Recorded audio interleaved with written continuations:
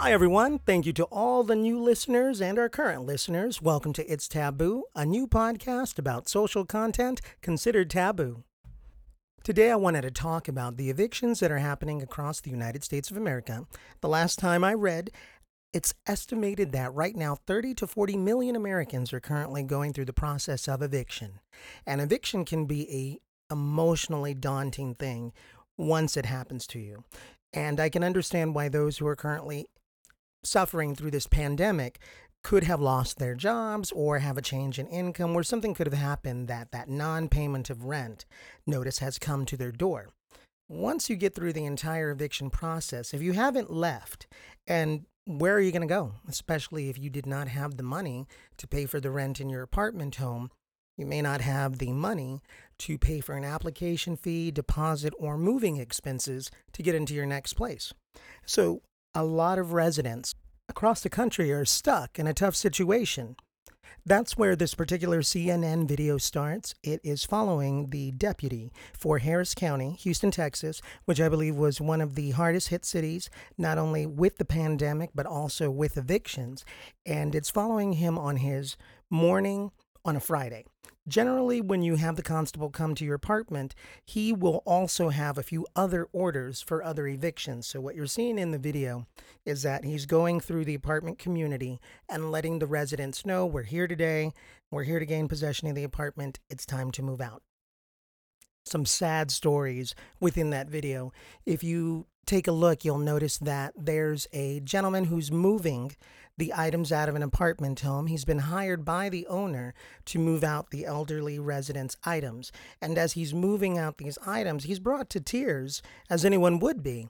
This is an elderly woman over the age of 65 who is being evicted from her home early on a hot Friday morning. No place to go. And as he's pulling the items out, he's crying and he is just personally emotional for what this resident is going through. It turns out that due to the heat index being over 3 digits in that day in Houston, the constable was able to make a few phone calls and delay the writ of possession for 24 hours. He was able to make a phone call to social services to get her some assistance as well. And one of the items that they did not highlight in the video, but they did highlight in the article on CNN.com, was the list of homeless shelters the deputies and the sheriff's office had given to those that they were evicting that day. And that is huge, especially if you've ever been in that position. You'll notice that young man who had his spouse and their 2 young children had a good attitude about the situation with regard to what's happening. And it turns out later in the day, there was a halt on evictions from the CDC, the Center for Disease Control. And this is a good thing, possibly. Right now, the Centers of Disease Control have halted evictions due to the pandemic. Their goal is to not make the pandemic worse by having these evictions take place. However, the CDC isn't the organization that would generally give this insight or direction to those communities that are either federally subsidized or private owners.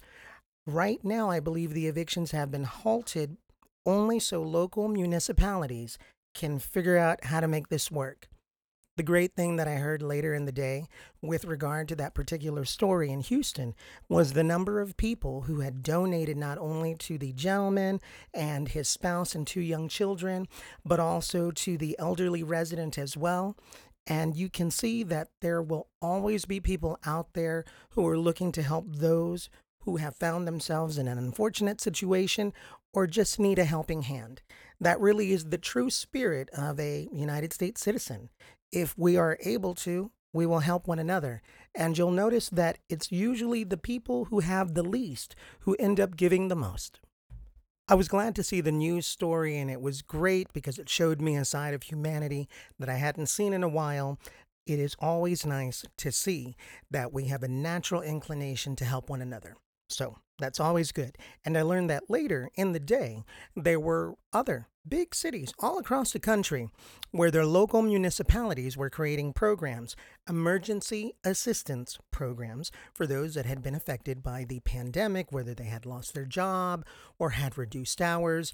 There were these programs popping up all over their own cities. And it just made me think if we can do this on a local level, so those cities can help those citizens that have been affected, and we can do this on a state level, why not on a federal level? So, prayers and love to everyone who's being affected right now by evictions. Thankfully, this short term solution for a much bigger problem has come into play, and now over the next week or two, we can figure out how we're going to make this all work. All information has been posted to my Twitter account at It's Taboo Podcast, or you can reach out to me anytime you'd like on Twitter and Instagram at It's Taboo Podcast. Thank you again to all the new listeners from across the globe. Please feel free to tell your friends, especially if you like this podcast, that it is available for free from any app that supports podcasts.